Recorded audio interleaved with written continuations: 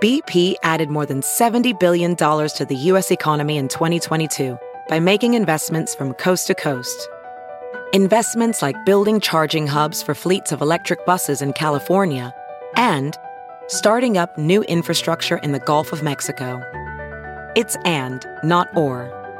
See what doing both means for energy nationwide at bp.com/investing in America.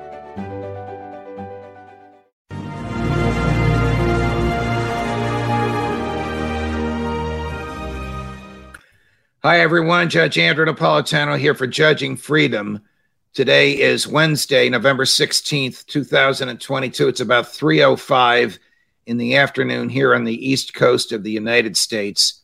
My guest today, of course, is absolutely no stranger to the Judging Freedom audience, Colonel Douglas Macgregor. Colonel, there is much to talk about with respect to the errant or intentional missile firing that ended up in a Polish village and killed 2 villagers, as well as a very recent, ended just a few minutes ago, press conference given by the American Secretary of Defense and the chair of the Joint Chiefs of Staff. We'll start with the errant missile. So we know the facts that somehow a missile of Russian origin ended up in Poland near the border, I understand, and it killed 2 villagers. Can you tell us about this? Who could have fired a Russian missile? These missiles were not of Russian origin. Now, the S-300 system was designed by the Russians, but these missiles are not of Russian origin. They're Ukrainian missiles, and we knew that this was probably either a mistake, an accident, or potentially an attempt by the Ukrainians to somehow or another involve Poland. I didn't believe the Ukrainians would do that, so I pretty much dismissed that up front. And now I think we know with absolute certainty this was an accident. This was not intentional. And what people don't understand is these air defense crews that man these batteries over in Ukraine have been under enormous pressure. Virtually every night they have been subjected to massive cruise missile, drone attack, and they are under pressure to shoot down whatever they possibly can. Right. So it's very understandable that someone launched a missile. It was misoriented. It ended up in Poland. It's tragic, but it was an accident. Let me show you a brief clip, just a few minutes old, of Secretary Lloyd Austin, the American Secretary of Defense, addressing this very issue. We're still gathering information, but we have seen nothing that contradicts President Duda's preliminary assessment that this explosion was most likely the result of a Ukrainian air defense missile that unfortunately landed in Poland.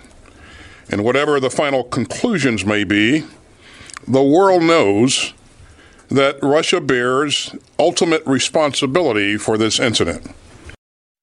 I don't know how Russia could bear ultimate responsibility for the incident if the first part of his statement is it was an error by the Ukrainians. But the first part of the statement is newsmaking because it's Lloyd Austin and Doug Macgregor agreeing. Yes. Well, he's right on that. I'm glad that they told the truth. The second part is the nonsense of the evil Russian unprovoked aggression, when, of course, we know we've been spending years provoking the Russians. And we built an army with the express purpose of attacking Russia and armed it and trained it and launched it. And just before we were preparing to launch it, it was preempted by the Russians for national self-defense. So that's nonsense, but the rest of it was true. Is it unthinkable that the Ukrainians would do something like this intentionally, knowing that President Duda of Poland is an outlier who somehow thinks that the Ukraine military, aided by NATO and the U.S., can capture Crimea? It might as well try and capture Moscow and capture Crimea and return it, their words, return it to Ukraine. Yeah, I think there's no question but what the doors to the asylum in Warsaw are wide open, and all the lunatics have escaped, and they currently run the Polish foreign and defense ministries. It's crazy. Would the Ukrainians do this at some point? I guess it's possible, but frankly, Judge, they don't need to.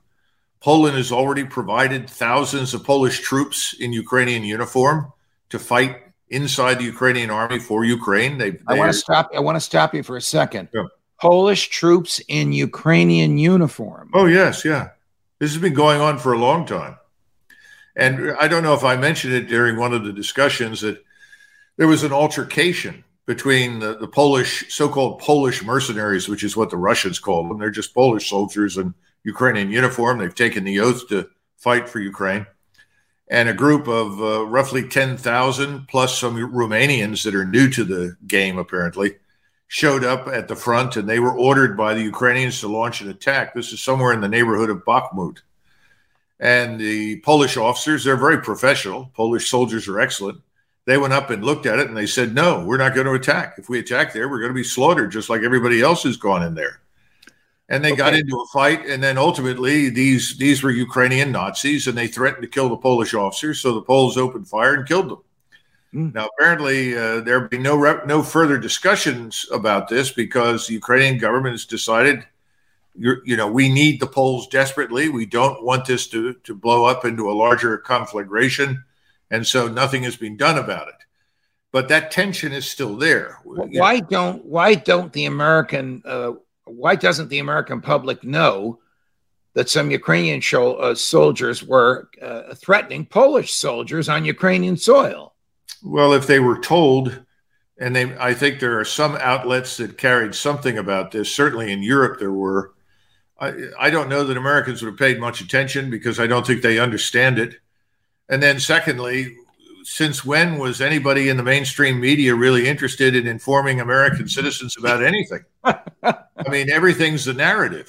All right, but if President Biden, Secretary Blinken, Secretary Austin, the folks that are running American policy, at least nominally, are they aware Absolutely. of Polish troops in Ukrainian uniforms? I mean, is this a way to inveigle NATO into this war and get us one step closer to World War III? I think it has less to do with enticing the rest of NATO into combat or dragging it into combat than it does with the weakness of the Ukrainians.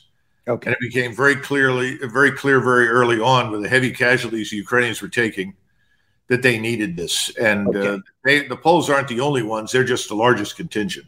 On the issue of the weakness of the Ukrainians, here is the chair of the Joint Chiefs of Staff, General Mark Milley, just a few minutes ago. Gary, cut number 3. So across the entire frontline trace of some 900 or so kilometers, the Ukrainians have achieved success after success after success, and the Russians have failed every single time. They've lost strategically, they've lost operationally, and I repeat, they lost tactically. All right, is your blood pressure down, Colonel? No, in fact, I have to pay tribute to General Milley and his ability to contradict himself repeatedly and change his story to align nicely with whatever his political bosses want him to say. I mean, after all, most of the time, the chairman of the Joint Chiefs is picked because he's someone they can rely on to say whatever it is they want him to say. Now, recently, as you know, this is last week, Milley got himself into trouble because he went over to the White House in the Oval Office, and when he was asked about the situation, he said 2 things. These are the components, my wording, but it's roughly the same. He said, first of all, the Ukrainians have accomplished what they can reasonably accomplish at this point. And then secondly, it's a good time to turn to negotiations. We should negotiate. Well, those are probably truthful statements that he honestly believed. Oh, yes, because he knows they're bled white. I mean, their little counterattacks right now are company size, 90 or 100 men with a few vehicles. Just 3 months ago, they were attacking in groups of 30 and 40,000. Then 2 months ago, they were down to 500 and 800. Now they're down to groups of 190. The idea being to keep pressure on the Russians. The Russians have slaughtered them. The exchange rate is roughly 1 Russian casualty for every 8 to 10 Ukrainian casualties. Wow. So who can tell a 4-star general who's the chair of the Joint Chiefs of Staff to go on national television and contradict himself and lie? Who can tell him that and get away with it? The guy next to him, the Secretary of Defense? It's the Secretary of Defense. I mean, usually when Bob Gates was Secretary of Defense, that's what he did. It's everybody has been doing this for decades. This is what happened during the Vietnam War. Earl Wheeler was moved up and became, he was Chief of Staff of the Army, and McNamara made him Chairman of the Joint Chiefs of Staff. And his nickname in the Pentagon was the Chief Sycophant of the Army. And, when he was appointed, the first question that came out of Kennedy's mouth, or actually at that point it was LBJ, previously it had been Kennedy. Well, can we trust him? Is he going to do what you tell him to do? Is he going to say what we want him to say? Oh, yes. No danger at all. Got it. And that's how the 4 stars that end up in these key billets in Washington usually get there. That's somebody that they know will do what they're told and say what they're supposed to. Here's General Milley again, accusing the Russians of war crimes. Number 4, Gary.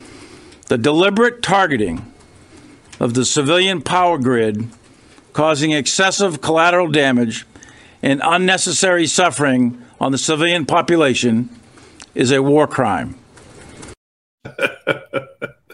That's wonderful. We did that with great precision during the Kosovo air campaign. That's one of the reasons that the Serbs really collapsed, because they had been depending on the Russians to provide them with food and energy during the coming winter. And when the Russians said, we can't do it because we bribed the Russians with billions of dollars to bail out on Milosevic, that's when Milosevic said, well, we have to throw in the towel because we destroyed the power grid. We destroyed their stores of fuel and energy. So that's the first thing that you do. And that's not necessarily to make the civilian population miserable. It's just an unavoidable consequence of essentially disarming your opponent. And right now, all these strikes that went in last night, the strikes that are going to go in tonight, the strikes that have been going in there for days, are aimed at destroying fuel, power, ammunition, transportation, and the occasional command and control structure. Has anybody ever been prosecuted for war crimes for attacking fuel, infrastructure, power, and command and control? No. Of course not. And if that were the case, then we would have been in front of the Nuremberg trials in 1945. That's war. On the other hand, we have lots of evidence that Ukrainians, especially these Ukrainian Nazi units, have shot the kneecaps out on Russian soldiers, that they have bound Russian citizens, in other words, Russian citizens who are living in Ukraine, in other words, Russian speakers. They have tied their hands behind their backs and then executed them by putting a bullet in the back of their heads and then burying them. We have lots of evidence for that, and no one in the West will cover it. These people that you're referring to as Ukrainian Nazis, are they sort of freestanding militias of Ukrainian males, or are they Ukrainian military with Nazi-like political beliefs?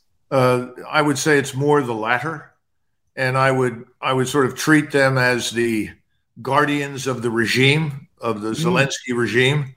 They are used both in combat, but also for the most part now, because many of them were killed by the Russians early on in combat in eastern Ukraine. Now, more and more, they're being used as enforcers.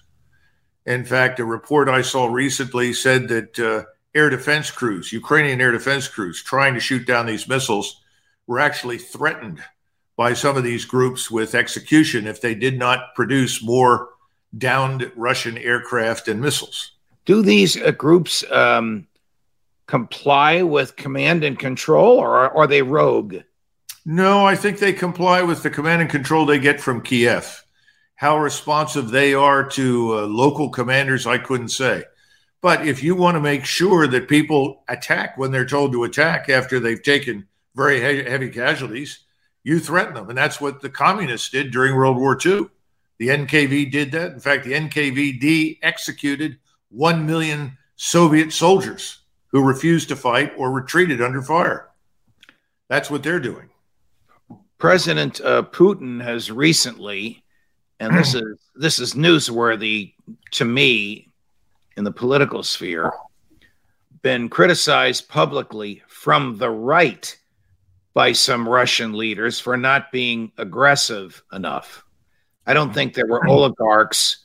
I think they are leading figures in Russia. Maybe some of them are academics, but for the first time during this conflagration, they criticized him from the right for not being aggressive enough, for not overrunning Ukraine. Can he get more aggressive? Can he overrun, President Putin, Ukraine? Well, this aggressiveness that you're talking about was never intended at the outset. They operated with a different set of assumptions. That's over. And now they're treating Ukraine as a theater of war. I mean, Russians were asking 6 months ago, why are there any bridges left over the Dnieper River? Yes. Yeah. Why haven't we already destroyed the rail lines and the transportation networks? Why haven't we already destroyed the energy systems, the power grids and so forth? They thought that should have happened up front. But remember, when Putin went in, he told everyone explicitly, I don't want to do that. I don't want to kill Ukrainians. And they treated this, and I think this is very important, they treated Ukraine as a brother Slavic country. In other words, this is a war we Russians really don't want to fight. All right, that's over. And the conditions have changed. Now they are at war. And when this offensive, or offensives, I should say, are unleashed, and I don't know if that'll happen in 2 weeks, 4 weeks, 6 weeks, or 8 weeks, but when it begins, long after the ground freezes and thoroughly freezes, you are going to see Ukraine become a genuine theater of war. And those forces will advance in a way that everyone thought they would back in February. Okay, so here is General Milley pretty much saying the opposite. Now, before we run the tape, Gary, we know, because you've explained it to us, and history supports what you say, that the chair of the Joint Chiefs of Staff, the higher up you are, David Petraeus, the more likely you are to say what your bosses and masters want you to say. But what I would like you to keep in mind as you listen to this gibberish that we'll play in a minute is what he thinks he's gaining by saying this, other than pleasing his bosses. Gary, tape number 5. The probability of Russia achieving its strategic objectives, of conquering Ukraine, of overrunning Ukraine, the probability of that happening is close to zero. Now, that was not part of his written statement. That was in response to a very astute question by a reporter. What would he gain by saying something that he knows is the opposite of the truth, other than pleasing the guy next to him? Well, first of all, he said that they would not achieve their objective of overrunning Ukraine. That has never been an objective. The Russians are not interested in overrunning Ukraine, particularly Western Ukraine, which is historically Ukrainian. That's never been Russian. They don't want to go there. They're going to have to, unfortunately, in order to destroy the Ukrainian armed forces and to eliminate the regime in Kiev. That's going to happen. Now, why would he dismiss this out of hand? I think that he knows that he made a mistake when he leaked the truth to the New York Times, because when he said they've done all they can do and we should negotiate, that's a clear and unambiguous indicator that he knows what's coming. He knows the Russians are going to take a sledgehammer to this place, and he doesn't want to get in front of it. And he doesn't want to be drawn into it because he knows we're not ready to fight in that environment. Has he directed whoever works for him, and I don't know how the Joint Chiefs of Staff works, but has he directed people in the Pentagon to prepare plans when Joe Biden says, we're not negotiating, let's take them on? Are plans drawn up for the entry of American boots on the ground into this theater of war? I'm sure that they have contingency plans for U.S. and allied military intervention in Western Ukraine. How far in they plan to go, under what conditions they would go, I have no idea. But it would be imprudent, given the attitude of President Biden and the civilian leaders around him, not to make preparations for something like that. Now, I know that nobody in the Pentagon, at least as far as I can tell, no one at the top wants to do that, because we understand that will make us a co-belligerent. We will end up at war with Russia. these generals, remember, they have been misinforming everyone for decades about how ready we are and how great we are and everything that we can do. And they are now afraid of being caught in that big lie. All right, I'm going to run another clip that we hadn't planned to run. Gary, I think you still have it. It's the clip of General Milley saying that we are the greatest military in the world and the Chinese and the Russians will never overtake us. We intend to stay number one. China is not going to be a better military than the United States military is, but they're going to try, but they're not going to get there. We will be number one 5 years from now, 10 years from now, and 50 years from now. We are not going to let China take number one. Pap or true? The only thing I can say with absolute certainty is that we will spend more money than anyone else. Well, we'll spend more money than the next 12 governments combined, which includes Russia and China. But this is more bluster. This is bloviating. And, the proof is in the pudding. And again, I'm hearing that they are very afraid that this administration, the people at the top, do not understand the fragility of our position in Eastern Europe. And right now, everyone is concerned about the fact that if you decided to march in there, I'm sure the Poles would go with you, maybe a few Romanians, although I'm not entirely sure that would last very long. Nobody else is going to show up. Yeah. The rest of NATO, look, we've got the Italians that have said we're not sending any more aid unless it's humanitarian. Right. The Germans have said, look, we've sent all that we can do. If we send anything else, we won't have anything to fight with ourselves. I got to think that they're going to, if they really want, if the crowd around Biden and their colleagues in Western Europe, in the countries that you just mentioned, particularly Poland, really want NATO troops on the ground, they're going to have to pull a false flag. They're going to have some demonstrable, however erroneous and calculated, public event to gather public support around. Otherwise, I would think if Tony Blinken says, hey, we're going in, his colleagues are going to say, see ya. Well, just keep in mind that about 1963, 62, shortly before Kennedy was assassinated, everyone had pretty much decided in the administration, we're going to go into Vietnam. Frankly, everybody had pretty much decided that. In fact, Kennedy, I think, instructed McNamara to call General Lemnitzer, who was the supreme commander in Europe and a World War II veteran, and ask him what he thought about moving forces to Vietnam. And McNamara called General Lemnitzer and said, General, how long do you think it will take for us to get the 101st into Vietnam? He said, well, I should think it won't take very long. He said, the question is, how long is it going to take us to get it out again? At that point, McNamara was not happy and hung up on him. Do you understand? So you're dealing with a similar group of people right now. I don't think they understand. We're certainly dealing with a nearly identical mentality. Only now, the one thing to keep in mind is in 1965, we were in infinitely better condition militarily than we are now. We probably had the best army we'd ever had in our history.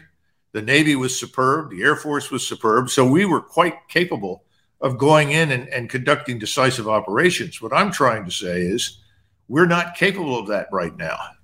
Our forces are not in great shape. Are the conditions or the foundations for our power have eroded significantly over the last 30 years. The generals know it, and they're worried. That's why Milley's earlier leaks and statements indicated exactly that. And instead now he said, oops, I don't want to be retired early. I don't want to be fired. I'm sorry, and goes back out and says what he knows is not true. Colonel Douglas Macgregor, always a pleasure. Thank you for your time. My viewers, thank you for your time and for your lucid and courageous explanations. We'll see you soon. Thanks for joining us. Sure. Thank you. Judge Napolitano for Judging Freedom.